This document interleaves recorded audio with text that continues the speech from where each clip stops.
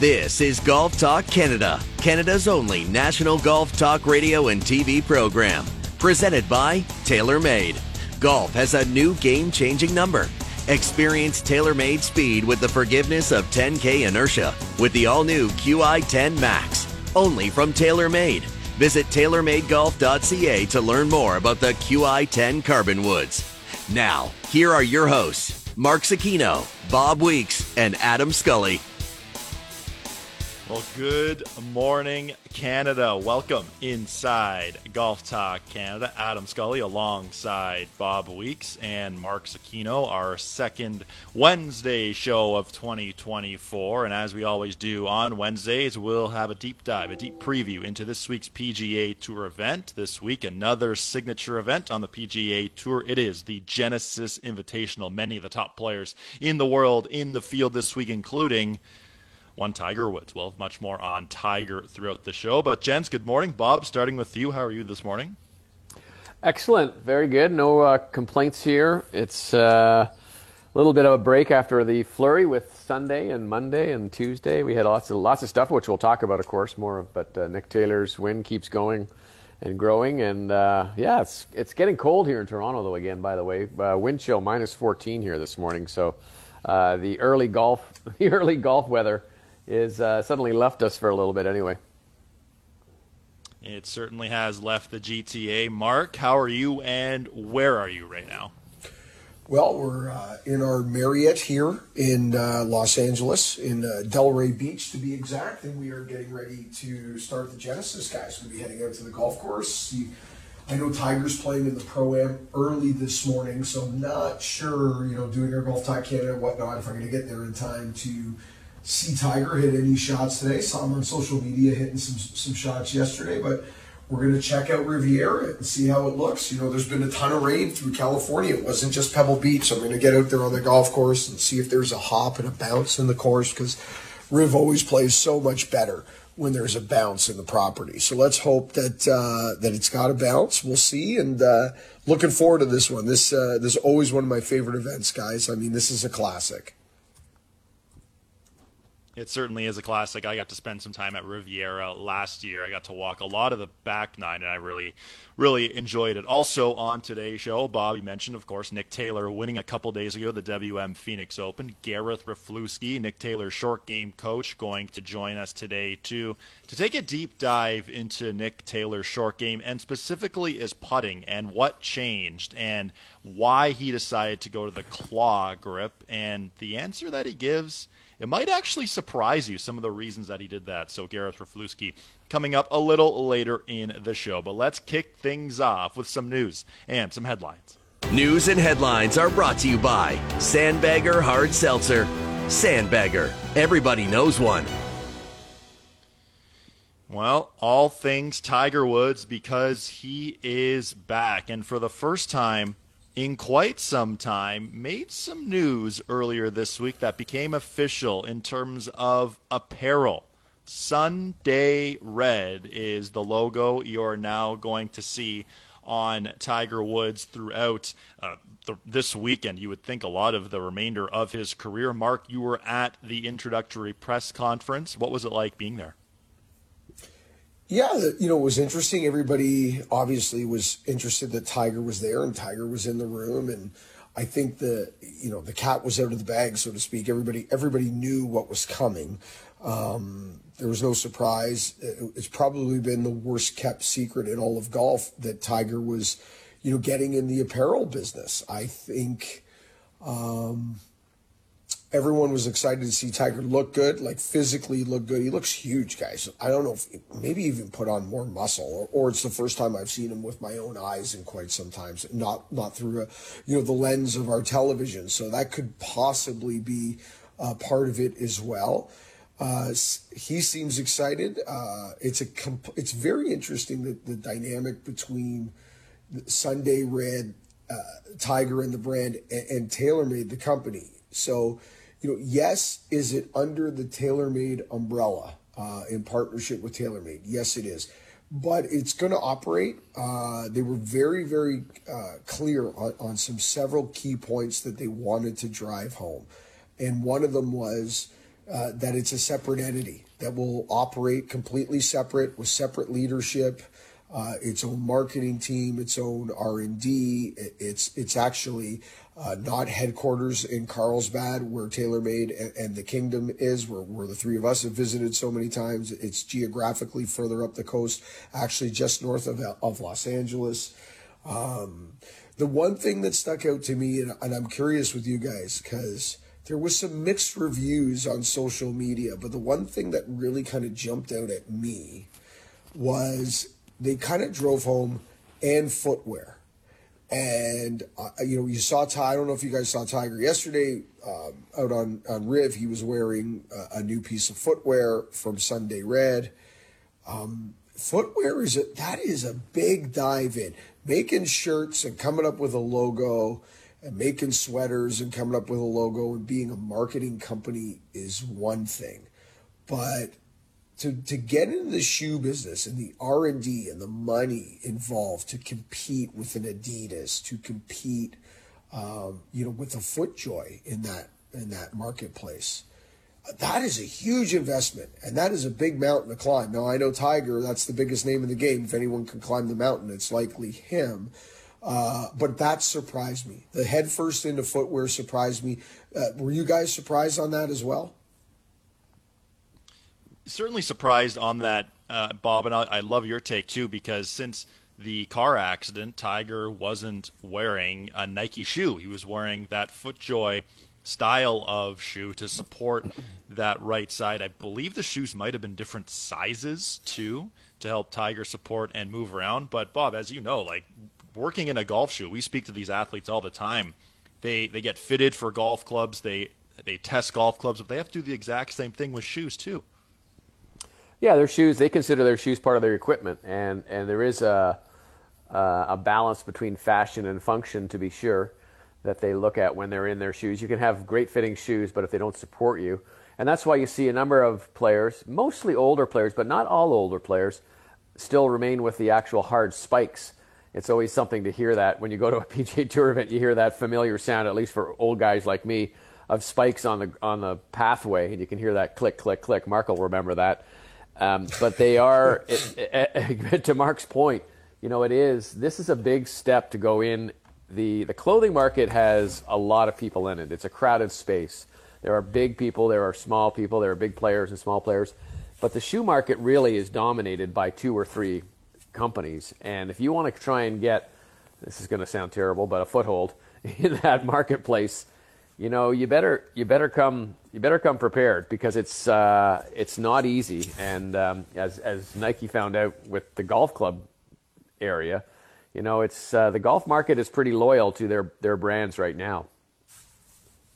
Certainly very loyal to their brands. Before we talk about Tiger this week and what to expect on the golf course, let's hear a little bit of Tiger Woods from Monday's Sunday Red press conference. Sunday Red. Well, it kind of says it. It's me, right?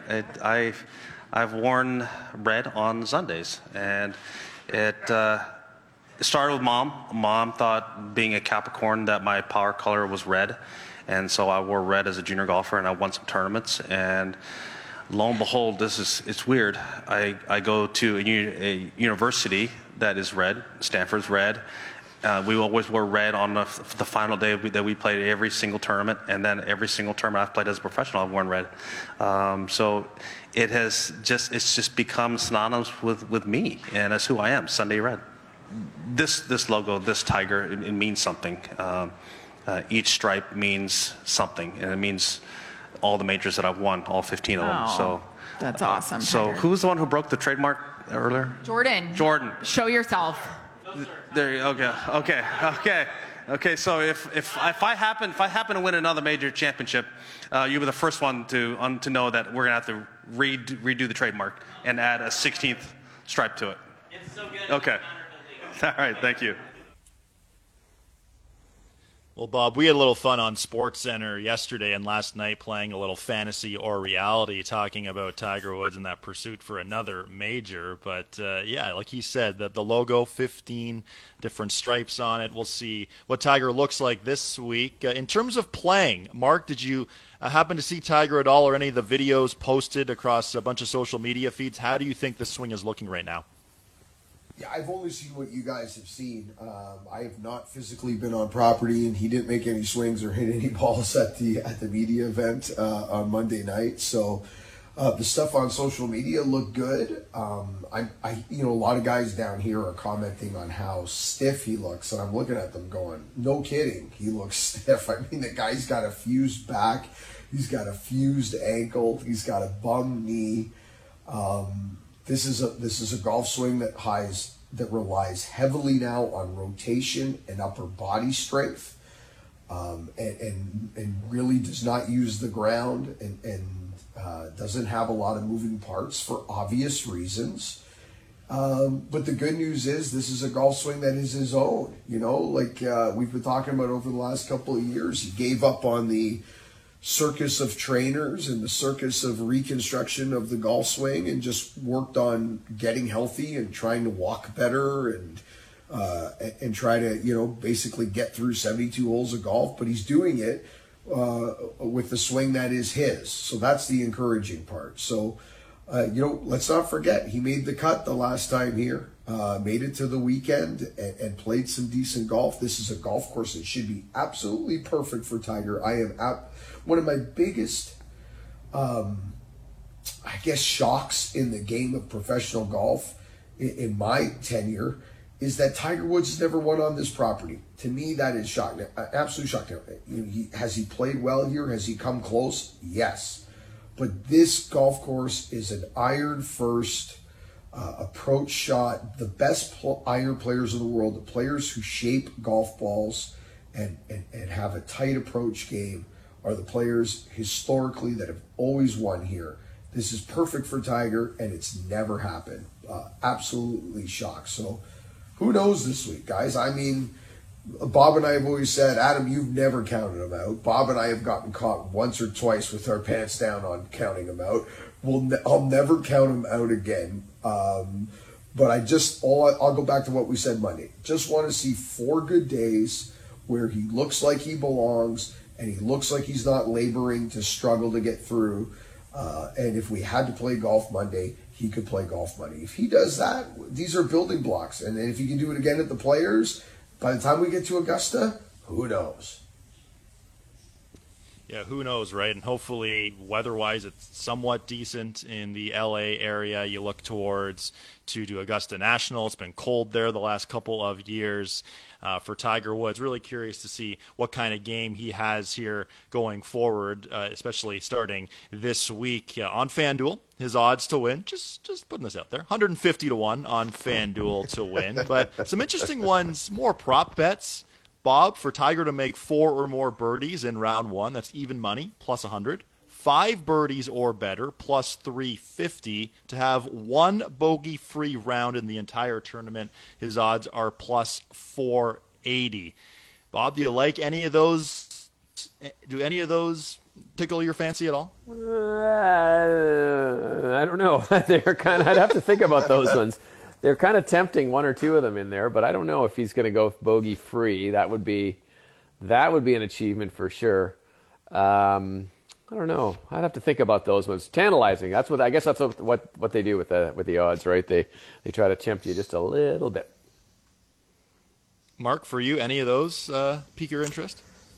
Yeah, I don't mind the first one, the even money on the 4 birdies. That's not a bad bet. And okay, so, we're going to give everybody a birdie on the first hole, right? Because that's really a par 4 when they come back for the U.S. Open in a couple of years. That opening hole will play as a par 4, not as a par 5. That is historically one of the easiest holes on the PGA Tour. So we're going to give him a birdie there. Likely a birdie at 11. So can he make 2 more birdies along the way? Tiger? Yeah. You know what? I don't mind that bet. Adam, where are you? I kind of like that as well, too. If you remember last year in the first round of the Genesis Invitational, playing with Justin Thomas, playing with Rory McIlroy, oftentimes outdriving Rory McIlroy, causing McIlroy to switch driver heads mid-tournament. Tiger did finish birdie, birdie, birdie in that first round. So really curious to see how Tiger's game shapes up this week. You'll be able to watch all of Tiger's first 2 rounds on TSN Plus as a part of our marquee group coverage. We'll get back to the Genesis Invitational here shortly. But Bob, some other news around the world of golf involving Elena Sharp. Tell us about that. Yeah, so the LPGA got a big boost yesterday announcing that Ford has come in. Blue chip company Ford has come in to sponsor a new event, the Ford Championship, which is going to take place at the end of March in Arizona, and it's going to be played at the Seville Golf and Country Club, which is the home club of Elena Sharp. She's played there for the last 17 or 18 years, and as a result, she's getting a sponsor invite. She's sort of on one of those exemption categories where you don't always get into all the events, especially not early in the year. So good for her. She's going to play a golf. Imagine playing a tour event at your home course. Like imagine you playing at Bayview, or Mark, you playing at Toronto Hunt if they ever had a 9-hole championship or something, or at me at Weston, or whatever. Like you got to think that's I would think that's a huge advantage. It might be a little bit of pressure, but I would think it'd be a huge advantage to play at your own course. Yeah, you would think so. And you've seen in the past too. I know Jason Day in the Ohio area playing Muirfield. Sometimes Muirfield Village. He's had some trouble there in the past, or he's also played well. It depends on the pressure and how you deal with that sort of thing. So some good news there for Elena Sharp. Well, speaking of Canadians, Nick Taylor won a couple of days ago at the WM Phoenix Open. When we come back here on GTC, we're going to hear some audio from Nick Taylor as he's already spoken at the Genesis Invitational. This is Golf Talk Canada. This segment of GTC was presented by TaylorMade and the new QI10 Carbon Woods. Experience TaylorMade speed with the forgiveness of 10K inertia with the all-new QI10 Max. Only from TaylorMade.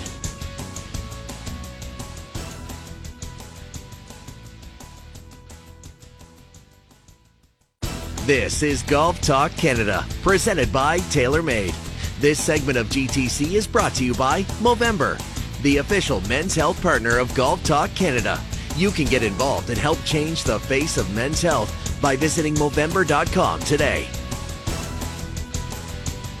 So excited about our new partnership with Movember. Tons of cool content coming out throughout the year here on GTC regarding Movember. Well, this week it's the Genesis Invitational, another signature event on the calendar. 5 Canadians in the field this week, including Nick Taylor, the latest winner on the PGA Tour after winning the WM Phoenix Open. And yesterday he spoke to the media. Let's hear from Nick Taylor trying to keep the good times going. This is one of my favorite stops. For me, the next, day and a half, 2 days till we start, just kind of keep my energy up, conserve. I'm not going to do a whole lot today, but prom tomorrow will be nice to see the golf course the day before, and then from there, just kind of ride the momentum. This is one of my favorite golf courses. I like a lot of the sights off the tees, and it being a difficult course, I love that too. So I'm looking forward to it. Mark, this is quite a quick turnaround for Nick Taylor. Overall, what should his expectations be, do you think, heading into this week? Well, I think a lot of it's an energy level, guys. I think when you win big, that was quite a way to win through the playoff and the big rock and roll finish to Nick. I do think there's a bit of an exhale at the end of that. I always think that's the challenge. He's obviously hitting it well. He's obviously rolling the rock incredibly well, although these greens are very different here. Putting on this POA and on the West Coast it's a much harder thing to do than it is to roll it in those perfect carpets at the Waste Management. But all that being said, I wouldn't be surprised if Nick gets through Thursday. I would not be surprised to see him have another great tournament. I think I think the hard day for Nick, guys, is going to be Thursday to get refocused again and get, kind of inside the ropes again and get settled to play another professional golf tournament on a very short turnaround. If he has a quality day on Thursday, there's no reason, I don't think, why he can still hang around and put together 4 good days and maybe even have a chance to win another golf tournament.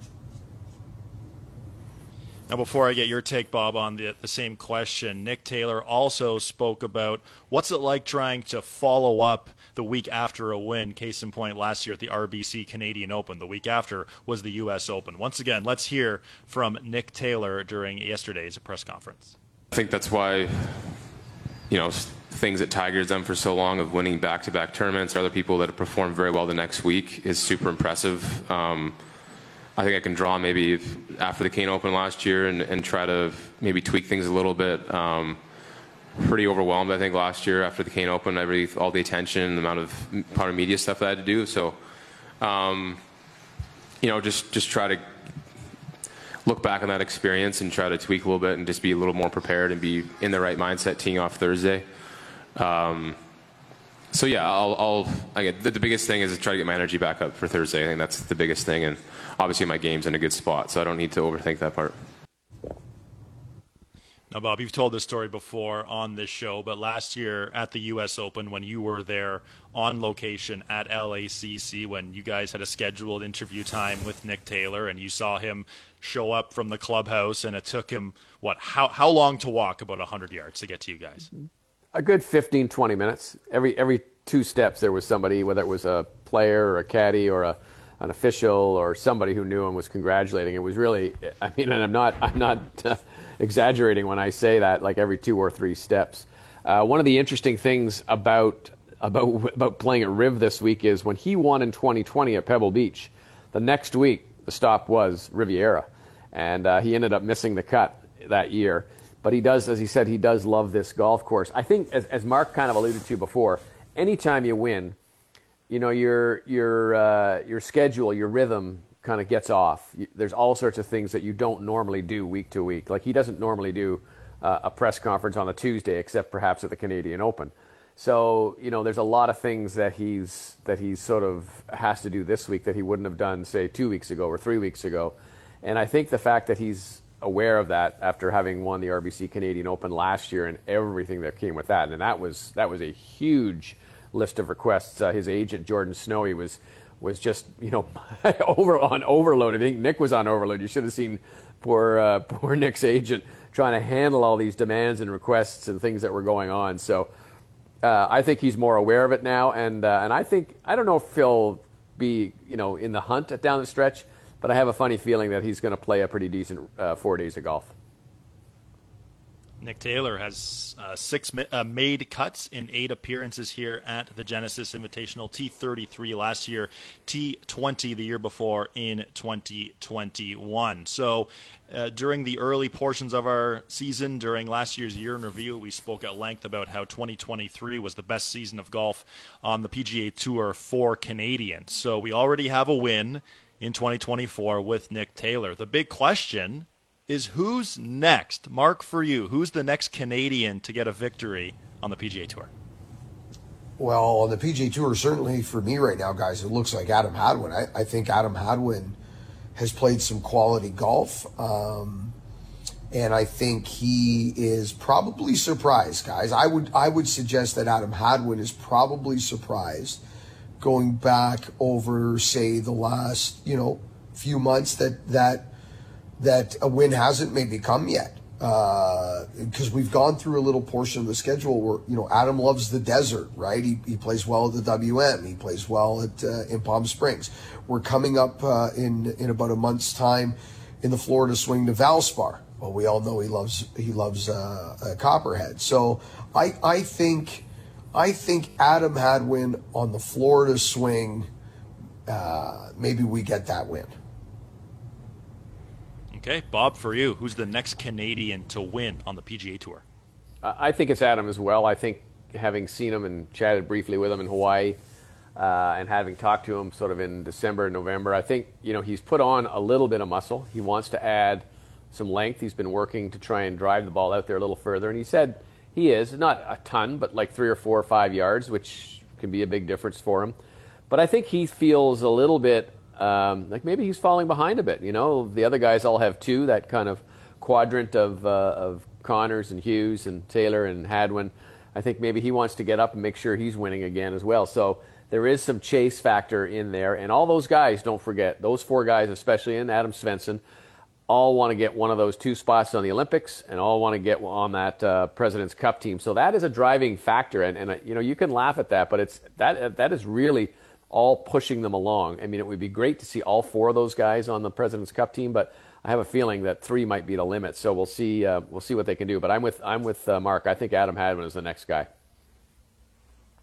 Okay, Adam Hadwin looking to get back in the winner's circle. He and Nick Taylor, 2 of the 5 Canadians in the field this week at the Genesis Invitational. A little later in the show, we're going to take a deep dive into the odds of the Canadians this week, not only for low Canadian, but overall outright winner. When we come back here on GTC, we'll take a deep dive into the favorites, including overwhelming betting favorite Scotty Scheffler, and what will happen for him on the greens this week, because as it was last year, it's been a bit of a roller coaster so far. This is Golf Talk Canada. This segment of GTC, presented by TaylorMade, was brought to you by Movember, the official men's health partner of Golf Talk Canada. You can get involved and help change the face of men's health by visiting Movember.com today.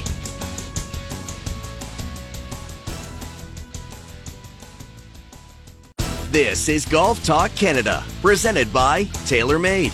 This segment of GTC is brought to you by WeatherTech Canada, Canada's leader in automotive accessories. Visit weathertech.ca.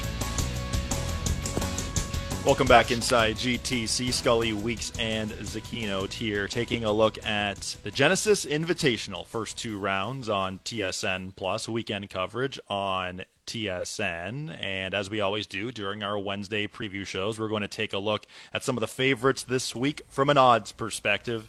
And look who is the overwhelming betting favorite yet again. Scotty Scheffler, plus 650 are his odds this season. 3 top 10s in 4 starts. Yet again, tee to green, very good, but strokes gained putting. He's 107th. Mark, do you think Scotty Scheffler should still be the betting favorite? I know that is that not the hardest question right now in the game of golf? It's literally one of the most hardest questions to answer, because tee to green, statistically speaking, this is a dominant player on all different surfaces, on different styles of golf course. I mean, it doesn't matter where we go. He tends to lead, or at very least be in the top 5 in all, significant ball striking categories. But Adam, it's frustrating. You and I were talking about this 2 weeks ago. Until I see I want to see a major change in the putting. I really do. I hate this. I feel like we're just keep doing the same thing each week. I don't know. I'm going to say no. I'm going to say right now, well, I think we'll figure this out. I think the 3 of us will answer this question on our own when we get to our TSN Edge picks. Do we have Scotty Scheffler this week? If so, how many of us have Scotty Scheffler this week? That'll answer the question. I think no. Right now, although I believe he is still the best ball striker in the world, at this moment in time, because of the putting, I'm not sure he is the best player in the world right now, and I don't believe he should be the favorite. That's professional tease right there from the Z-Men, or PGA Tour picks coming up a little later in the show on the TSN Edge. Bob, for you, when you look at Scotty Scheffler's putting, is this just a time now where he should try something radically different, whether it's a different grip like Nick Taylor's done and had a ton of success with, different style of putter, just something different, period? I mean, that's what I was going to get at when was the comparison to Nick Taylor. I mean, Nick Taylor struggled, and finally, it's like my dad used to tell me. He says, he was walking down the street and he saw a man hitting his head against the wall, and he says, "Why are you doing that?" He says, "Because it feels so good when I stop." And that's the kind of thinking you have with Scotty Scheffler is, my God, man, like, can you not see what this is doing to you? Can you not see how this is just, ruining what could be one of the most remarkable runs in golf. Like, his strokes. I can't remember the stat that Justin Ray had on today on the statistician, but it was a remarkable statistic about Scotty's ball striking. And then you look at this putting, and I don't know how many times he missed from within 5 feet, 4 feet, 3 feet on Sunday, but it's just painful to see that. And there were 2 or 3 that, if you and I were playing, Mark, I'd tell you to pick it up. And it's just that's how. Thank you, Bob. No, you're a good putter. I mean, I trust you now. So it's those situations where you just don't know, and you can't. Oh my God, it's just hard to watch. Hard to watch. He's got to do something. Well, and it is crazy too that Scottie Scheffler has 20 top 3 finishes on the PGA Tour in the last 3 seasons. Rory McIlroy has the second most in that span with 11, that from Justin Ray on X. And for Scottie Scheffler to have that consistency level, that dominance really, to still play very well and not have more victories putting the way he has been is actually quite remarkable. So Scottie Scheffler, your betting favorite at plus 650 right now on FanDuel. The other player I just mentioned above is Rory McIlroy at 10-1 or plus 1,000. Bob, what are your thoughts on Rory McIlroy heading into this week?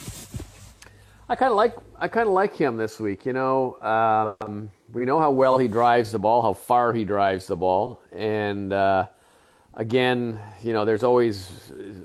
He's only played 1 PGA Tour event so far, and it wasn't great. But he had some earlier good finishes, a win and a second in the DP World Tour. So I do like where he is. I do like the fact that he's kind of offloaded all the baggage that's surrounded the tour.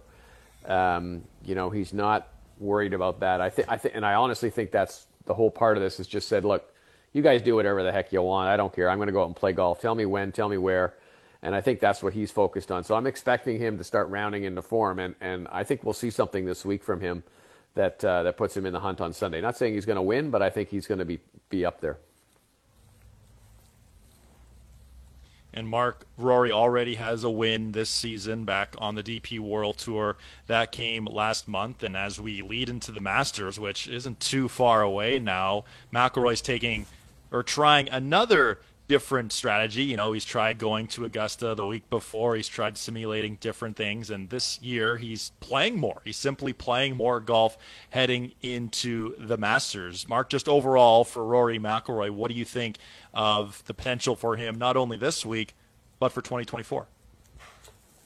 Well, I like the strategy, guys. I got to be honest with you, because I mean, very few people. Tiger's really the only person I can remember who's been able to come off huge layoffs or not play a lot of golf and be as sharp as you normally can be.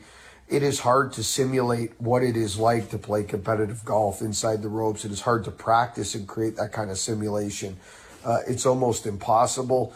Rory, 6 for 7 here, career, cuts made. He's got a couple of top 5s. So it's not a golf course where he's dominated, but it's a golf course that he's played well at. I think you throw out what happened at the AT&T Pebble Beach Pro-Am. I think that's a bit of an anomaly in the sense where, he got the 6 under par early at the AT&T and then just turned his brain off. I think Rory has some bizarre moments throughout a year where he has these lapses in concentration and his mind just goes wandering, and you're going, you're too good for this. How does this happen to a player at your level? And I'm sure we're going to see it again. We're going to see that I just turned my brain off for 9 holes and I'm now out of this golf tournament. It's likely going to happen again. But we're also going to see days, or weeks, I should say, where he's in full flight for 4 days and looks like the best player in the world. So what do we get this week? I don't think we get either of those. I think we get a Rory that probably, like Bob said, looked closer to the guy that played the DP World Tour with a win and a second. And I think Rory's going to probably compete and probably have a really good solid week this week and get this thing back on the right track. So yeah, I'm kind of, I'm not super high on Rory this week, but I definitely think a much better performance that we saw at Pebble Beach. Rory McIlroy, second shortest odds to win at plus 1,000 or 10-1. And McIlroy spoke a couple of weeks ago about the new golf ball he is using. We'll have much more on the 2024 version of a golf ball from TaylorMade. That's coming up on next week's show. You're not going to want to miss this if you want to get longer and straighter in 2024. Looking down the betting books now, Justin Thomas tied for the third shortest odds at plus 1,600. We'll get to JT a little later when we make our PGA Tour picks because he is a popular guy for this week in regards to the three of us. So tied with JT is Viktor Hovland at plus 1,600. And Bob, Viktor Hovland withdrew from the WM Phoenix Open, and that caused some alarm bells on social media. And potentially, if he was the thought of him leaving the PGA Tour, but that was quickly kiboshed because he took the week off purportedly to work on his game. This is a guy who was the best player in the world the last couple of months, weeks of 2024 with the FedEx Cup, the Ryder Cup, etc. What are your thoughts on Viktor Hovland this week, Bob? I like Viktor Hovland this week. I think he's with that week off, I'm a little more on his side. He's got three good finishes here, 5th, 4th, and a 20th in 3 appearances, so I like that. And I do think that if you look at last year's 20th place finish, that was kind of before he started really getting into a groove with that short game. And I think with that dialed in now, I think that's an important stat around Riviera. But I think with his short game now being much stronger than it's been since the last time he was here, and at this point last year really, I think you saw what he was able to do down the stretch last year in winning the FedEx Cup, and I like his chances here this week. Mark, during our year in review specials, you said Viktor Hovland would win a major in 2024. Are we still thinking the same thing? Yeah, I think I love the choice last week. I know it's a bit of a contradiction to what I said when it came to Rory, where, you can't simulate what happens between the ropes and you got to play more. And I agree with that. But I love how in tune Viktor is with his team and his plan and what he needs to do to be in the right spot. He said, no, I need a week off and I need to get away and I need to work on a couple of things. Because that practice time and that rest time is going to do more for me right now than going to play another golf tournament and just kind of, whacking it around and looking for it, so to speak. So I like the choice. I think it is not going to take long for him to get right back on track to where he was last fall. I don't know if it happens this week, but sooner or later, and my guess is sooner rather than later, Viktor Hovland is going to be right back to where he was come August, September last year. Viktor Hovland tied for the third shortest odds on FanDuel to win the Genesis Invitational at plus 1,600 or 16-1. I want to skip a couple spots down the betting book as we'll have more on those players a little later in the show. I want to ask you guys about Ludvig Åberg, who is now the 11th ranked player in the world. And Mark, when we spoke right after the AT&T Pebble Beach Pro-Am, we chatted about if there was a 4th round played, that Åberg very likely could have easily won that golf tournament. Mark, you also said in our year in review shows that you thought Ludvig would be in the world's top 10 at the end of 2024. Well, Mark, he's already 11th, so the sky is the limit now, isn't it? Yeah, I guess that wasn't as bold a prediction as I thought at the time. Apparently, it was a no-brainer, and it's going to be done by the time we get to the Florida swing, I guess. I think he's special, guys. I think he can win anywhere, anytime. He is comfortable in situations where you're just not supposed to be comfortable, and that is a gift. And I mean, look at what Nick Taylor is doing with that gift now. Look at Nick Taylor 10 years later as a professional, being comfortable having to make big putts and having to perform with the spotlight on him, versus Nick Taylor kind of coming out of the gates as a professional. Well, Ludvig Åberg is that guy, it seems, out of the womb, so to speak. And I don't care, his lack of history here. I don't care how young he is. I don't care quality of the field. If he goes out and wins this week, I'd be like, yep, that's who he is. Wouldn't surprise me at all. can climb as high as number 5 in the world with a victory this week. And Bob, we get to spend some time with Oberg in Hawaii, and I don't know about you, but it seems like this guy is mature beyond his years. He's got a very level head. We even saw that at Torrey Pines when he missed a couple of very, very short putts. And did he show frustration? No, he just laughed it off. This guy seems very mature, doesn't he? Yeah, well beyond his years. This is not the kind of thing you see from a guy of that age and of that experience level. You know, you would expect much more sort of to see a lot of the emotion. Now, maybe something's going on underneath. You know, maybe it's like the duck's legs swimming frantically in the water. But I do believe that with Ludwig, you know, his game is very mature. His game in terms of how he plays, not necessarily how he scores, but you know, he hits this big, powerful, straight ball down the fairway, and I mean, his game really. You're trying to say, well, what kind of golf course would suit his game? And I'd say almost every kind of golf course, the way he plays. But I do like his chances pretty much every week, and you forget that he hasn't even been on the PGA Tour for a year yet. It's saying a lot about his talent. He made his professional debut at the RBC Canadian Open back in June, where his world ranking was 759th. Now he's number 11, and the sky is the limit for Ludwig Oberg. His odds this week on FanDuel heading into the tournament, 20-1 or plus 2,000. When we come back here on GTC, we're going to talk all about the famous 10th hole at Riviera, the short par 4, and our thoughts on this hole. This is Golf Talk Canada. This segment of GTC, presented by TaylorMade, was brought to you by WeatherTech Canada, Canada's leader in automotive accessories.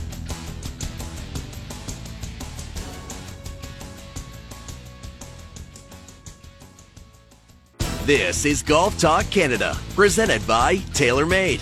This segment of GTC is brought to you by Play Golf Myrtle Beach, home to 80 great courses, 60 miles of sandy shores, endless dining and entertainment. Visit playgolfmyrtlebeach.com to start planning your golf trip today. Well, much more from our friends from Myrtle Beach coming up on an upcoming edition of GTC. Some big news in regards to their PGA Tour event coming up in May. Now, boys, we sort of buried the lead today because it's Valentine's Day. Big day.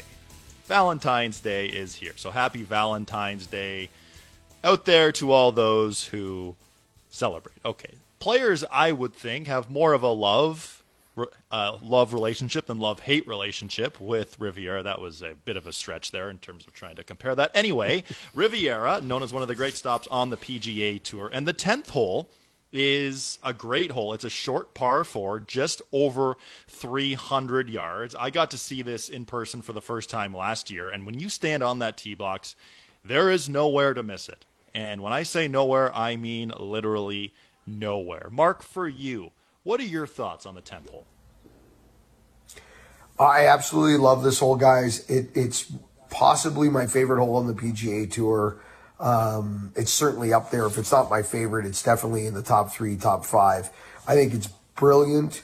You know, we're not talking, like, you think about it, it's 305 yards. There's no water hazard. There's really no out of bounds. You have to be really crazy to be out of bounds. Like, I mean, it's bunkers and it's a few trees and it is sharp edges, sharp angles, and some really interesting lines.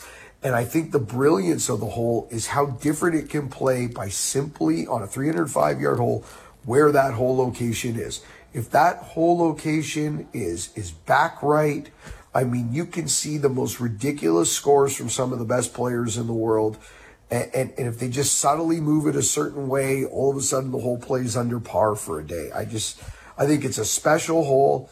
If there's any criticism, guys, is that over the years, they've lost a little bit of the square footage of the putting surface. That it's just, you know, as greens erode, edges get sharper, the bunker edges get sharper, and they've lost some of the square footage of the green. And I mean, if there's any criticism, in my mind, that might be it.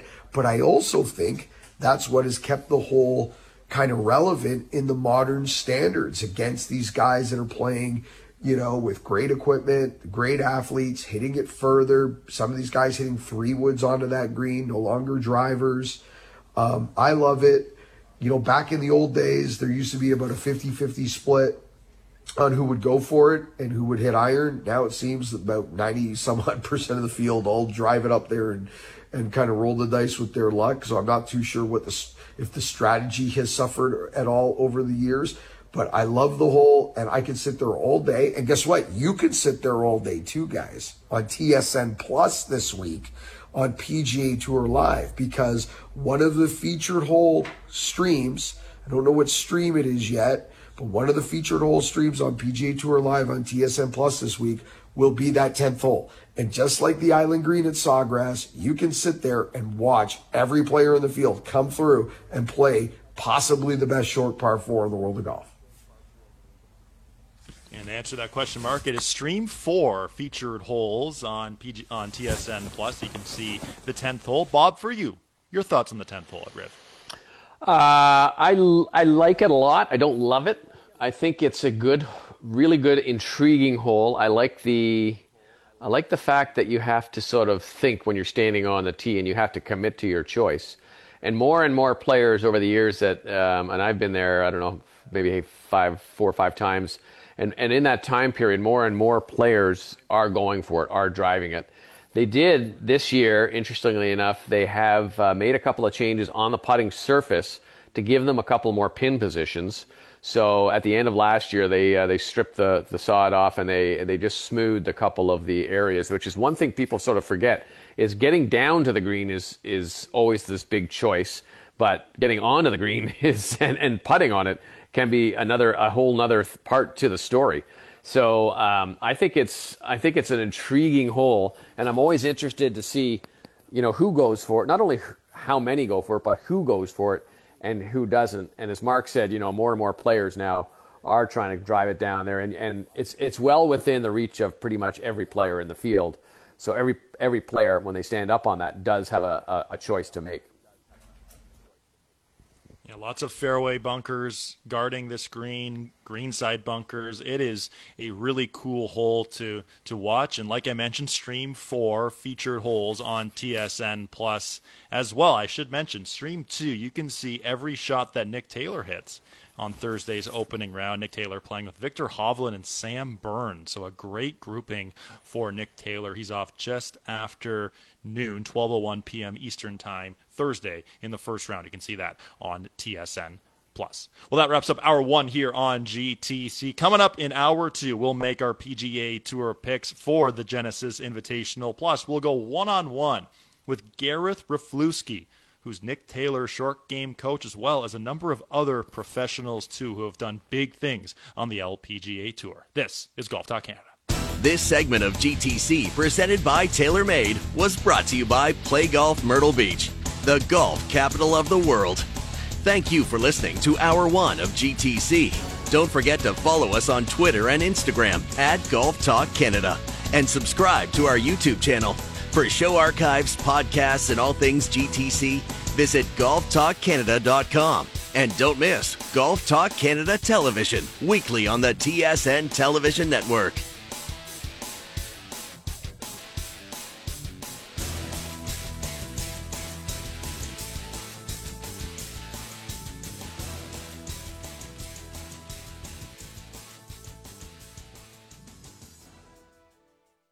This is Hour 2 of Golf Talk Canada, presented by Picton Mahoney Asset Management.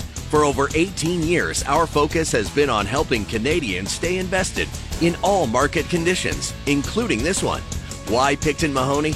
Visit PictonMahoney.com. Now, here are your hosts, Mark Zecchino, Bob Weeks, and Adam Scully. Golf Talk Canada rolls on here in Hour 2, the back nine here on GTC. Adam Scully, Bob Weeks, and Mark Zecchino as we look ahead to the Genesis Invitational getting underway tomorrow. You can see first 2-round coverage on TSN Plus, weekend coverage on TSN. Mark, you'll be there on the ground for PGA Tour Radio. Mark, have you received your assignments yet in terms of what you'll be doing for the first couple rounds? I know what I'm Yeah, I know what I'm doing Thursday. Anyway, I'll be starting with Rory McIlroy, Max Homa, and Wyndham Clark. That'll be my assignment for Thursday. And if assuming we get a couple guys there that play well, that'll be my assignment for Friday as well. And I'm sure either before they tee off or after they're finished, we'll sprinkle in a few more players as well. But I mean, always fun walking with Rory. You always see some shots that you go, I didn't think that was humanly possible, or how did that drive stay in the air an extra 12 seconds? So it's demoralizing watching him hit a golf ball, but looking forward to getting this thing started tomorrow. Well, it all gets started on Thursday. And as we always do here on GTC, we make our PGA Tour picks. For that week's PGA tournament, we've seen a number of long shot winners so far this season on the PGA Tour. In fact, Wyndham Clark, the shortest pre-tournament odds to win, and those were 90-1 at the AT&T Pebble Beach Pro-Am. Nick Taylor last week at the WM Phoenix Open, his odds to win were 170-1. In fact, I heard about someone who actually picked Nick Taylor up at 200-1 pre-tournament. That was someone in the newsroom at TSN, so congrats to Norm, I'll say that. So Normie getting it done for Nick Taylor at 200-1. But let's make our picks this week. We'll go around the horn. Mark, give us your first pick this week at the Genesis Invitational. Well, I'm going with the California kid guy, LA native, Colin Morikawa. I know the three of us have all kind of been on Morikawa at different times already early in this PGA Tour season. Everybody expecting a big bounce back year for Colin Morikawa. He's back to leaning on that fade, trusting the fade, grew up in LA, knows Riviera well, finished tied for second here a few years ago, scoring average 67.5 at Riviera. So the local kid knows the golf course. I think the real key around here is not just being a great iron player. And I think we all agree that Colin Morikawa might be the best iron player in the game, certainly in the conversation. But he's also comfortable on broccoli, that West Coast broccoli, thus the hometown kid comfortable on these surfaces. I'll go with Morikawa. Didn't have comfortable on broccoli on my bingo card of things set today's show, but Mark, you always cease to amaze me, my friend. Colin Morikawa, his odds to win plus 1,800 right now on FanDuel. Bob, give us your first pick. I'm going to go with Victor Hovland. Vic Baby has played well here in 3 appearances, 5, 4, and a 20. So those are 3 solid finishes for a guy still probably kind of still learning the golf course to a certain extent. But I just think that the fact that he has shored up his short game, as he showed us at the end of last year, I think the fact that he hits it really well off the tee when he can, I just kind of like his overall game, the depth of his game, and he's got some pretty decent value, I think, for a guy who's well up there. I looked at him and he was plus 1,400, so for me that's pretty good for an outright win. He's actually climbed to plus 1,600 now, so those odds are really bouncing back and forth. So plus 1,600 for Victor Hovland. My first pick, I'm going with Justin Thomas. This guy's trending in a big way. 7 consecutive worldwide finishes of T12 or better. 3 top 10s at Genesis in his career. This guy, it's just a matter of time before he gets back in the winner's circle. Bunch of swing changes for JT. If he putts well on the broccoli that we see this week, I think Justin Thomas could have a big week. Plus 1,600 for JT right now on FanDuel. Earlier in the week, those odds were plus 2,000. So a lot of people on JT heading into the Genesis. Mark, let's go back to you for pick numero 2. On Justin Thomas for my second pick. Adam, I'm with you, trending obviously in the right direction. It's just a matter of time for Justin Thomas. And we're back to the kind of Justin Thomas we were talking about a few years ago, where the iron play is about as brilliant as it can be. He's hitting it in different windows. He can hit the off-speed pitch, take the spin off the golf ball when he needs to, flight it down as good as anyone can do it. And it's just a matter of, is this the week the putter cooperates? Well, that's the JT that we like to talk about, not the guy that was kind of lost in the wilderness with his golf swing. The swing changes for JT are really to get back to where his swing was. It's not like he's trying to do something completely different. It got off the path there, and he kind of got into a 2-plane move for a while. He's back to a single plane. It's again, how does he not win on this golf course? This golf course is built for great iron players. Maybe this is the year for Justin Thomas. Bob, give us your next pick. I'm going to join the party too. I'm going to go with Justin Thomas, and for all the reasons that you guys said, and I think he's fired up as much as he's been in a while trying to get a win, and I really do like the fact that he is playing with some aggressiveness. I think maybe not in his game, but more in his mind. I like the fact that when they showed him last week, he's got it out there. He wants to get back into all these tournaments, all these events where he was a factor, not just a placeholder. To follow up on JT, he's playing with Tiger in the first 2 rounds at the Genesis. Bob, do you think that's a good thing or a bad thing for JT in terms of playing in? It's going to be a circus. It's not going to be the WM Phoenix Open in terms of alcohol consumption, but as we know, when people play with Tiger Woods and Tiger Woods putts out, fans run to the next tee because he is the needle. He is that guy. So do you think that hurts JT or helps JT maybe? I think the fact that you're playing with one of your idols outweighs the fact that the crowd's going to be moving, and nothing that JT isn't used to. He's played in big environments before, so I think he can handle it. I think he's going to be more excited about teeing it up with Tiger than anything else. Okay, and Gary Woodland, the third in that group. Gary Woodland, what a great story it is that he is back playing on the PGA Tour after everything that he went through late in 2024. My second pick, I'm also going with Colin Morikawa, and T6, T2 in his last 2 trips here at the Genesis, second in birdie average this year. But I want to get a new trend going because we all interviewed Nick Taylor back in Hawaii. If Morikawa wins, it'll be the GTC bump. We'll call it that. We also interviewed Ludwig Oberg. So one of those 2 guys, perhaps. But in all seriousness, Colin Morikawa playing some good golf, 11th in greens and regulation as well. His odds plus 1,800 right now on FanDuel. Mark, let's hear from you. Your third and final selection. Yeah, this is a bit of a weird one. I mean, I had a hard time with the third pick guys going in what direction I was going to go. It's a bit of a horses for courses play, and it's a bit of, he doesn't have a top 10 this season, but he looks so close to playing some really good golf. So I'm kind of going with more of my gut on this. Patrick Cantlay. This is more of a gut play. He's 6 for 6 here in his career in terms of cuts made. So he likes the golf course. He finished tied for 3rd here last year, so he's come close. So it's a bit of a gut play and a bit of a horses for courses play. Tough to build a statistical argument considering, again, he hasn't had the top 10 this year. But again, at the same side, has he looked poor this year? Has he looked like a guy who doesn't have it together? No, he looks like a guy who does have it together. So he's one step below JT, guys, I would say, in a guy who's kind of right there looking. He's one step behind Justin Thomas. Maybe this week he steps right over top JT and gets back in the winner's circle. Patrick Cantlay, his odds right now plus 1,800. Bob, for you, give us your final selection this week. Well, we talked about this guy earlier in the show, but I'm going with Rory McIlroy. And yes, he's only played 1 PGA Tour event so far this year, where he finished, pretty lackluster, 66th at Pebble. But I have faith that the guy who won and finished second on the DP World Tour earlier this year is the guy who's going to show up this week and have a rip around Riviera. He's played here 7 times, 5 top 20 finishes, including a couple inside the top 5. So he obviously knows how to get around the golf course. And as we were saying before, I think he's offloaded a lot of off-course baggage that's freed him up to play some better golf that we expect of him. So I'm kind of bullish on Rory McIlroy.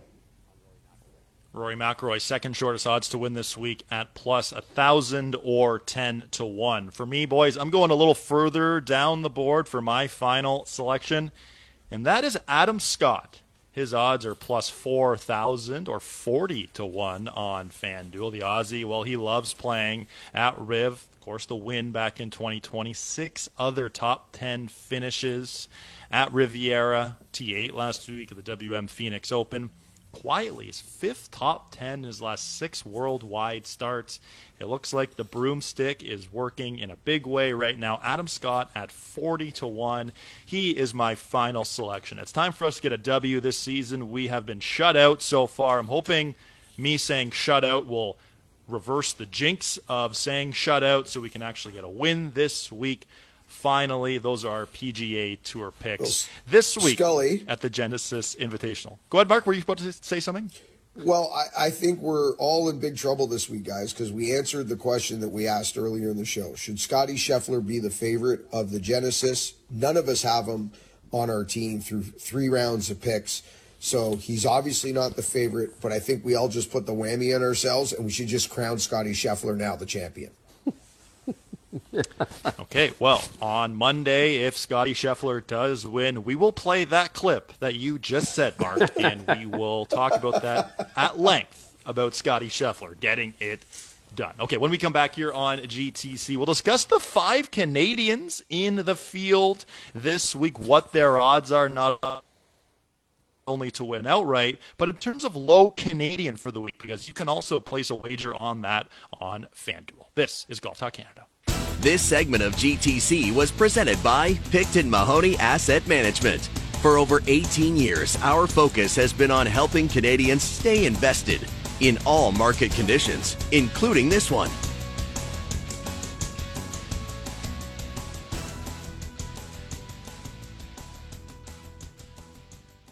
This is Golf Talk Canada, presented by Picton Mahoney Asset Management. This segment of GTC is brought to you by Cobble Beach, Georgian Bay's extraordinary waterfront golf resort community. To learn more about their award-winning golf course and growing community, visit cobblebeach.com today.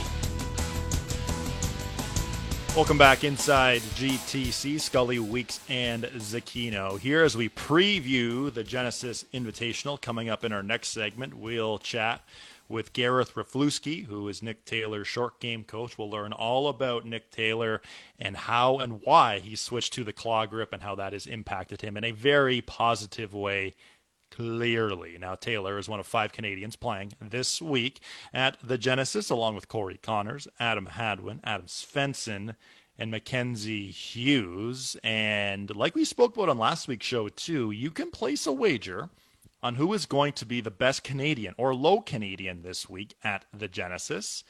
So I'll ask you guys, before I give you guys the odds, Mark, starting with you, who do you think has the best chance to be the best Canadian this week?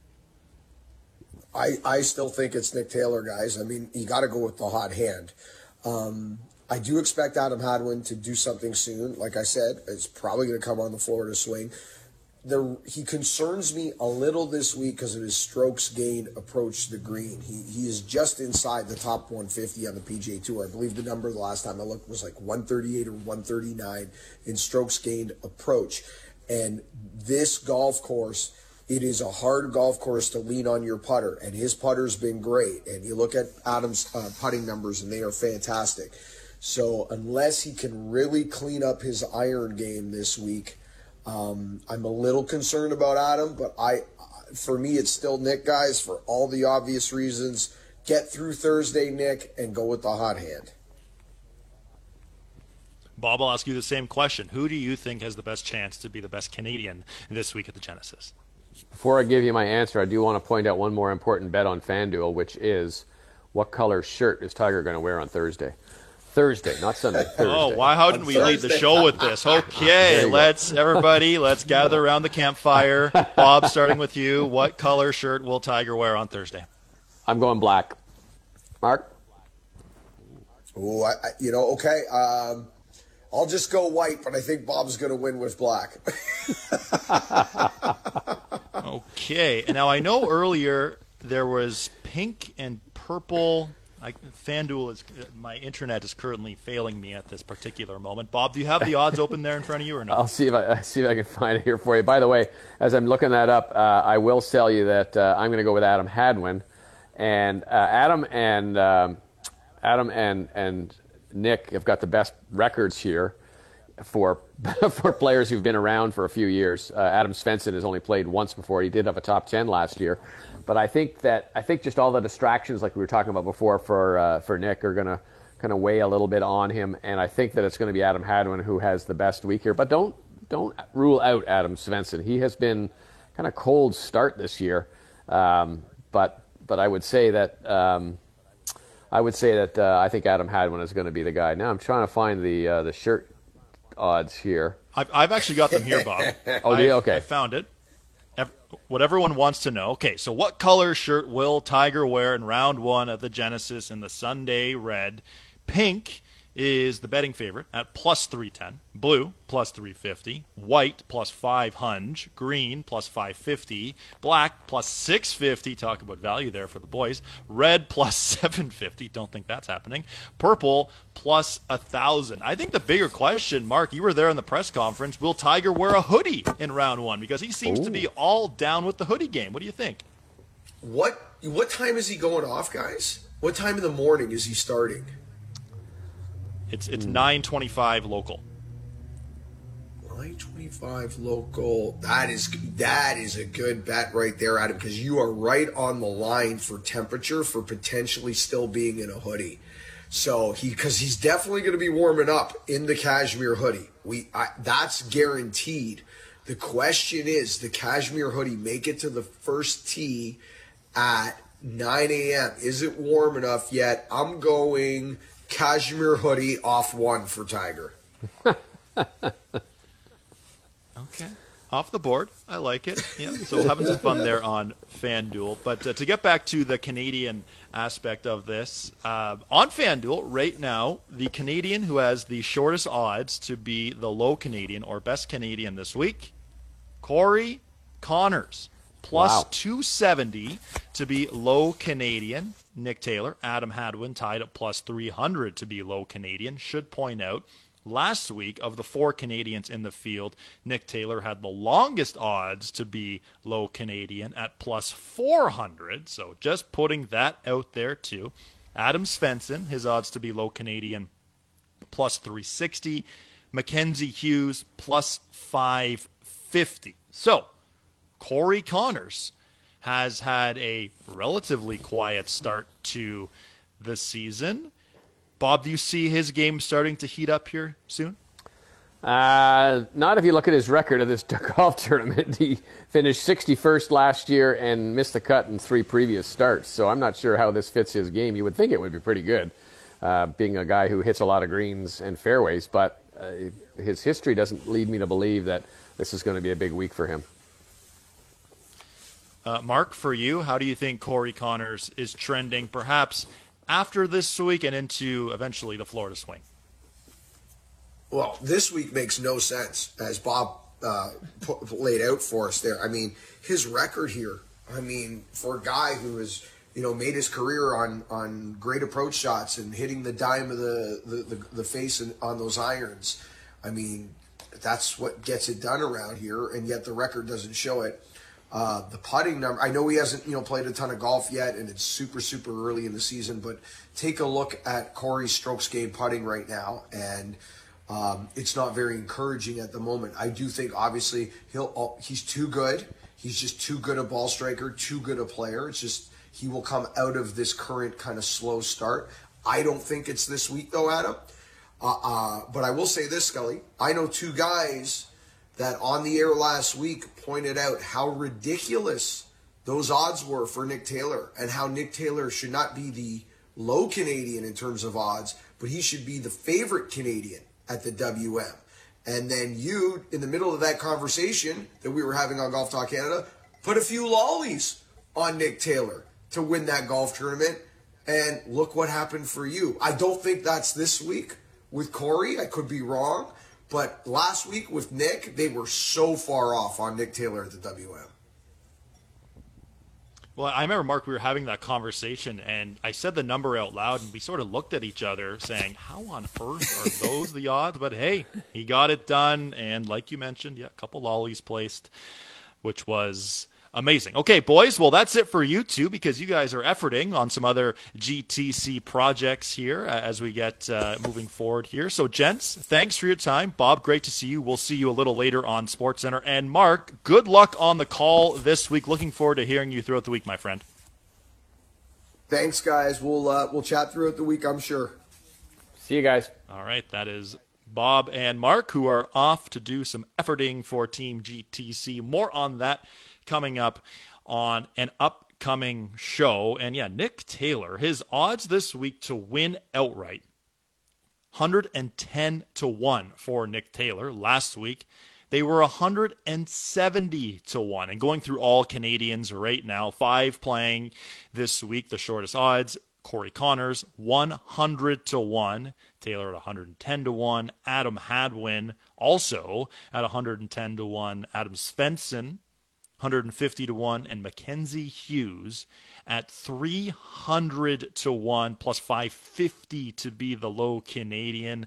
Looking forward to seeing Mac, who finished 2023 on a high, especially that duel with Ludwig Oberg at the RSM Classic. If it wasn't for Oberg going into video game mode on the weekend, going 60-61, Mackenzie Hughes would have won for a second time on the PGA Tour. Mackenzie Hughes, plus 550 to be the low Canadian, 300 to 1 to win this week. Well, when GTC returns, we're going to go one-on-one with Gareth Raflewski, who's Nick Taylor's short game coach. We'll learn all about how Nick Taylor changed to the claw, why he changed to the claw, and the success he has had with that. This is Golf Talk Canada.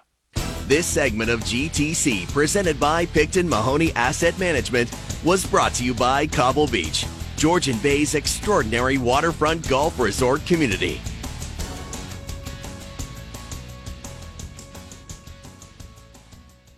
This is Golf Talk Canada, presented by Picton Mahoney Asset Management. This segment of GTC is brought to you by Cadillac and the all-electric vehicles that get you in the game.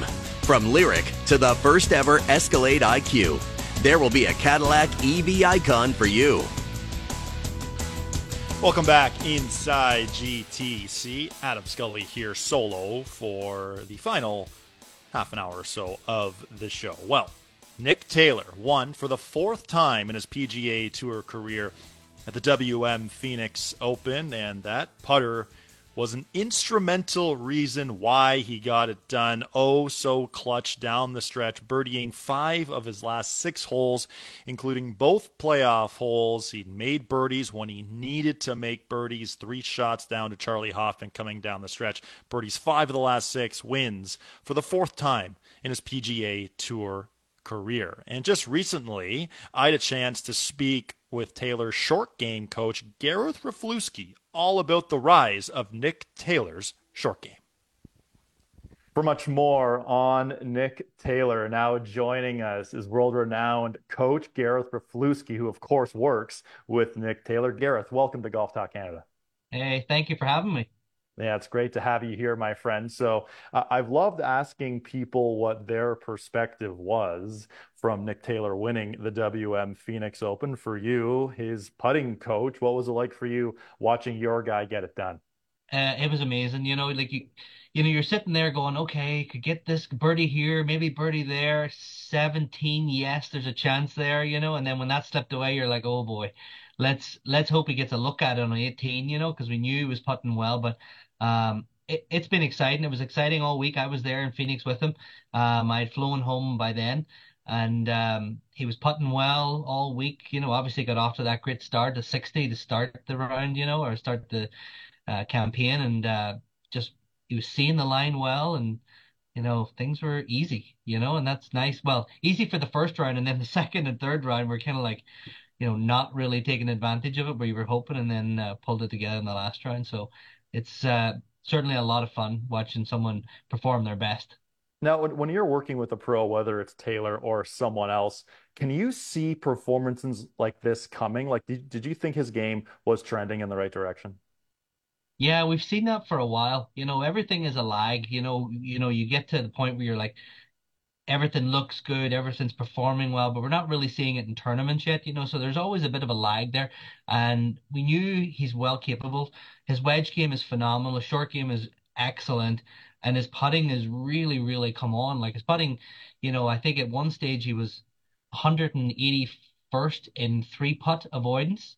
And now I think he's around about 10th or 7th or something, So like in a couple of years, he's really made dramatic strides in improving his speed control. Obviously that's big for avoiding three putts, So um, slowly but surely we're like you're seeing, 180 to 10th or 7th or whatever, but like we've been seeing like 180, like 160, 140, so we know it was coming along. And then everything's kind of come together. The strokes got tighter, the mechanics got tighter, the routines got tighter, and then it's just a lot of repetition. I think people don't understand, especially if you're making changes. When you make a change, the most important thing you need to do after making the change is to continue to do the same thing for an extended period of time after making the change. Where most people, when they've made the change and they see the instant result happening once or twice, they're like, okay, what's next? And they move on, So I think that's what Nick's done really well. So you mentioned these changes that Nick has made. Let's go back a little bit. When did you guys initially start working together? So we started in Torrey 2 years ago. And he just said, "Hey, can you help me? My bunker play is just not great, or my chipping's just not 100% where I would like it. Started working with him on his chipping and his bunker play, and then he's like, "Hey, can you help me with my putting a little bit?" And at that stage, he was probably about 100 and around the 140th in putting. Um, so he's obviously a very good putter, but he's extremely streaky. So he would putt great, and then he would go to a tournament and he would lose 2.5 strokes in a round, and then the next day he would lose 1.5 strokes. So we tried to figure out how could we make those changes a little bit less dramatic, from making like two positive strokes to two negative, like that swing is just way too much. So he had a lot of face rotation in his stroke, so we had to quiet that down. His tempo was a little bit off, his strike location was a little bit off, so he's got great hands, so obviously most of the time he can make it, but that odd time sort of slipped away. So once we made the changes, then we could start to see some of the consistency. And my goal was making him get positive 0.25 strokes gain per round. That was my goal. If we could get that there, stabilize the bleeding on the bad days, then I felt that he could contend. And he's done that and then some. And so for those watching Nick Taylor, they noticed the grip, the claw. How did that become a thing? So Nick always had a little bit of side tilt with his head. So his head would always sit like this here and it'd always sit way behind. So his perception of the line would change so much. So we were trying and playing around with one day and he says, what about if I just did this here? How does that look? Or what was that? And I'm like, you're always reluctant to change someone's grip, but you're like, okay, the setup looks a lot better. I'm like, let's try it. So we tried around, we tinkered, numbers looked good. He did it for 2 rounds, and then he's like, no, no, this isn't going to work. And he went back to his old putting for, I think, the next 2 rounds and then the next tournament. And then after that, he's like, you know what? I'm going back to claw. Like, I think it's better for my, I'm like, yeah, I'm 100% on board. I think it's great. So he did try it and ultimately changed and went back to the old one, but then he said, no, I'm committed to it. He committed to it. And the big thing is it got his body in the right position instead of having a lot of like side and tilt and bend. And the claw was not because his hands were doing anything too crazy. It was more because his body was in a better position with the claw grip than anything else. So most people think it's because his hands were just getting a little shaky or doing something a little bit that they didn't want to happen, That's fascinating. I've never heard that before. And I know many people watching this, listening to this, they're probably going to take their putter out of their garage and maybe give the claw a little workout per se. Now, we've seen Nick Taylor be so clutch. Obviously, last year's RBC Canadian Open, this past weekend at the WM Phoenix Open. Where do you think that clutch gene comes from for Nick Taylor on the greens? I think it comes from like if you look at his pedigree going back through his junior days, like he was world number one amateur. he was a killer, as they always said, so he was he was a guy that was able to get it done whenever it didn't look like he could get it done. So, we always joke with him is that, our job as coaches is not to teach him that part. Our job is to get him into the position, and then his instincts take over and he knows exactly what to do, because that's, how could you possibly teach that there to someone? That's just, it's built into you. It's you either love the big moment or you hate it, and you can certainly try to develop a sense for it, but some people are just built for that, so, our running joke is that we just get him in the hunt, and then we just go, all right, this is all you, buds, because he knows exactly what to do, and the routines and everything that we've put in place allow him to free up his body just to do what he needs to do. And I think he had a great quote in his interview after it. He said, I just get up there, I do my routine, and I get out of my way and I hit the putt. And it sounds so cliche, and we all think we want to do that, but we know we'd all be steering and just please go in, But he's able to combat those thoughts and just go through his routine and just execute what he needs to do. But I think it's probably a lot to do with his upbringing that, that's built, that's deep in there somewhere. We're in conversation with Gareth Raflewski, who's coaching Nick Taylor and a number of other pros too. And you mentioned that a number of times there, routine. What is Nick Taylor's routine, and how important really is it for him to have all the success that he's had? The routine's huge, like your body needs it craves a comfort level, right? So it needs to be in a position where it can actually settle down. Your breathing comes down, your heart rate comes down. So if you don't have a routine that is common to you, then it's very hard. So if you go and you start doing new things in the middle of your putting routine, whatever you want to call it, you're doing new things. So your body's not going to have an opportunity to settle down into itself. So the routine is basically giving you the opportunity to be ready to hit the putt the way you need to hit it. Now, it might change from second to second, from here to there, but a lot of times it's just making sure that you're doing the same thing. It's very repetitive and it's extremely boring. Even like I told Nick a while ago, I said, we're going to do the same stuff over and over and over and over again. But I told him the science behind why we're doing it. We're doing it because in the moment, your body will just relax because it's doing the same thing. It's the same thing if we go for a warm up to play a tournament. If you're going into the practice ground or you're warming up and you're trying to think about what to practice before you're teeing off, you've got it all wrong. All of that should be all organized, all planned out. So when you show up, you do this, you do this, you do this, you go to the tee. Everything we try to do is very systematic so that that gives your body a level of comfort, and that routine is exactly the same thing. That is fascinating. I've never thought of routine like that, but definitely we'll take that of so much importance going forward. Now, I mentioned earlier the RBC Canadian Open, that iconic moment last June, and I've loved asking people their perspective, where they were when that putt happened. So for you, Gareth, where were you? I was at home with my family, all watching it. So I was at the tournament all week. I left on Saturday. Um, And yeah, he'd been playing well. I was at home watching. You're just thinking, don't three putt from that distance. Let's get it cozy it up there nicely, and then it goes in, and then everybody goes completely mad, and we're all jumping around the living room too, doing exactly the same thing. Excited for him and for what it means for Canadian golf too. Yeah, it was a remarkable moment. I'm just getting chills thinking about that right now, just thinking that actually happened last June. That was incredible. So we've spoken at length about your work with Nick Taylor. Give us a sense of some of the other pros that you're working with, both PGA Tour, LPGA Tour, anywhere. Yeah, so I've been doing a lot of work on the LPGA tour probably for the last, well, probably 8, 9 years. So I've Ronnie Yin, who's from China. She's world number two. I have Jin Young Ko. Yep. I have a number of, I have about 10 players on the LPGA tour that I've been lucky enough to help. And it's been super fun. I think that's where I sort of cut my teeth. I've had an opportunity to coach about 85 plus LPGA tour players. So I've had a lot of experience and a lot of experienced players winning majors, winning big tournaments. So I think that's been nice now to be able to transition a little bit over onto the men's side where I've had that experience. I know what it looks like to help build someone's game into something that's good. But also, I always think about it like, will this hold up on Sunday? Like if we make this change, like I don't like cosmetic. If we make this change, does it work on Sunday?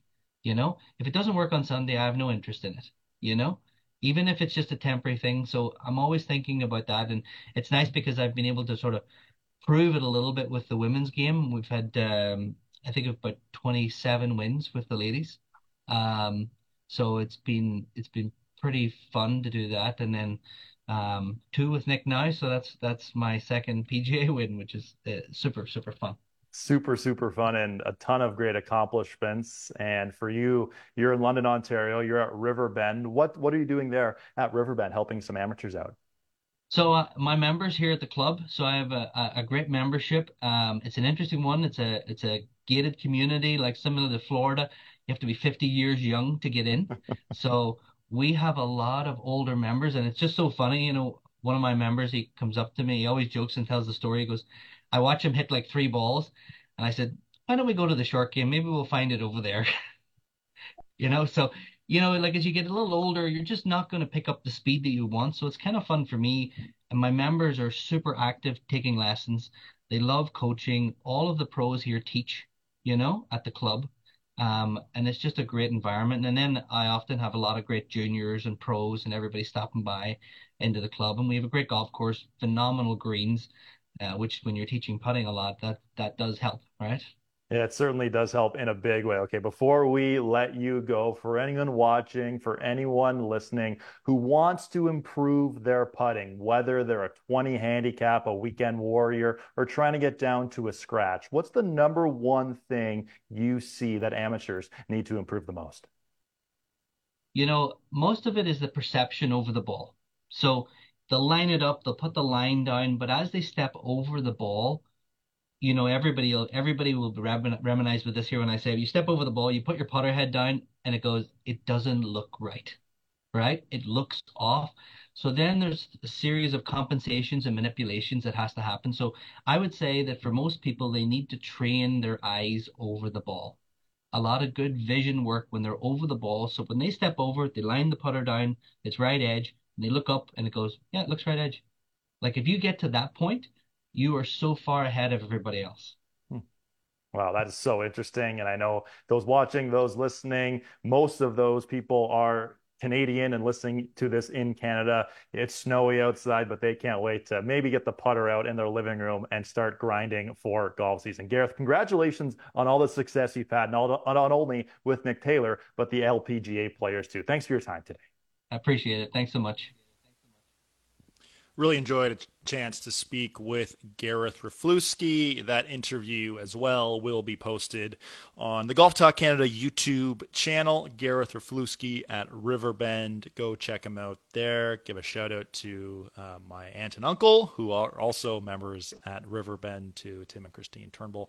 Love that. Gareth Raflewski helping Nick Taylor do some big things. Really enjoyed that conversation. Okay, when GTC comes back, we'll wrap up today's show. We'll have some leaderboard updates from where tours are playing around in the world of golf, and we'll preview our TSN Plus coverage throughout the week at the Genesis Invitational. This is Golf Talk Canada. This segment of GTC, presented by Picton Mahoney Asset Management, was brought to you by Cadillac's all-electric vehicles that get you in the game. Choose from a $750 credit with Flow or installation of a Level 2 home charging capability from Q-Merit when you purchase or lease a new Cadillac Lyriq.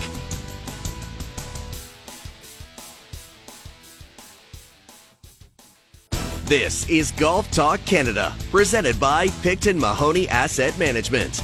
This segment of GTC is brought to you by Adidas Golf. Looking to refresh your golf wardrobe this season? Adidas carries the latest golf styles and technology, built for on and off the course. We encourage you to express your style through every swing. Visit adidas.ca/golf to explore more.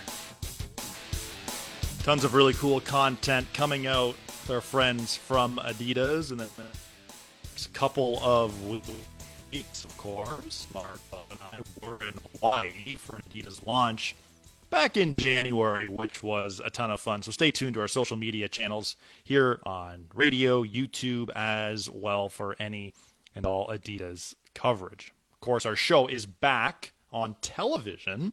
That's coming up. Our debut, Tuesday, March 5th, is our television debut. It'll be our tailor-made product special. And then the week after, Mark and Bob will be on location for the Players' Championship at TPC Sawgrass. That's where our schedule really ramps up and gets going in a big, big way. Time now for some leaderboard updates. Leaderboard updates are brought to you by Bushnell Golf, the #1 rangefinder in the world of golf. PGA Tour, Genesis Invitational at Riviera going on starting tomorrow, Thursday. 5 Canadians in the field. Tiger Woods back in the field. Scotty Scheffler, Rory McIlroy, Victor Hovland, Justin Thomas, etc., etc. The world's best playing this week at the Genesis Invitational. On PGA Tour Champions, it is the Chubb Classic. That is going on at Tiburon in Florida. So looking forward to that. Mike Weir, Stephen Ames, both playing. Stephen Ames trying to keep the good times going after that great year he had last season. 4 victories on PGA Tour Champions. LPGA off. They are back next week as well. The DP World Tour and Live Golf 2. Well, TSN Plus, your home for all things PGA Tour streaming. And here's what you can see on Thursday. This is specifically for the first round. We have 4 streams. Tiger Woods and the main feed, that gets going at 12:25 p.m. Eastern. And stream 2, marquee groups, you can see Nick Taylor. How about this? He's playing with Victor Hovland and Sam Burns. That gets underway at 12:01 p.m. Eastern. 12:13 p.m. Tom Kim, Jordan Spieth, Patrick Cantlay. So that's stream 2. On stream 3, the group of Ludwig Oberg, Nick Hardy, and Christian Bezuidenhout. As well, the group of Jason Day, Tony Finau, and Brendan Todd. And on stream number 4, the par 4 10th hole, you'll see every shot play there, which is awesome, as well as the 4th hole, the 14th hole, and the 16th hole. Some great holes at Riviera. Well, thanks so much for joining us today. You can catch Bob and I on SportsCenter a little later tonight for our Wednesday edition of Speed Golf, and Mark throughout the week on PGA Tour Radio. Thanks so much for joining us this morning. And remember, the first good decision for the golf course always starts in the closet. This segment of GTC, presented by Picton Mahoney Asset Management, was brought to you by Adidas Golf. Looking to refresh your golf wardrobe this season? Adidas carries the latest golf styles and technology built for on and off the course. We encourage you to express your style through every swing. Visit adidas.ca/golf to explore more. Thank you for listening to GTC. Don't forget to follow us on Twitter and Instagram @Golf Talk Canada and subscribe to our YouTube channel. For show archives, podcasts, and all things GTC, visit golftalkcanada.com. And don't miss Golf Talk Canada Television, weekly on the TSN Television Network.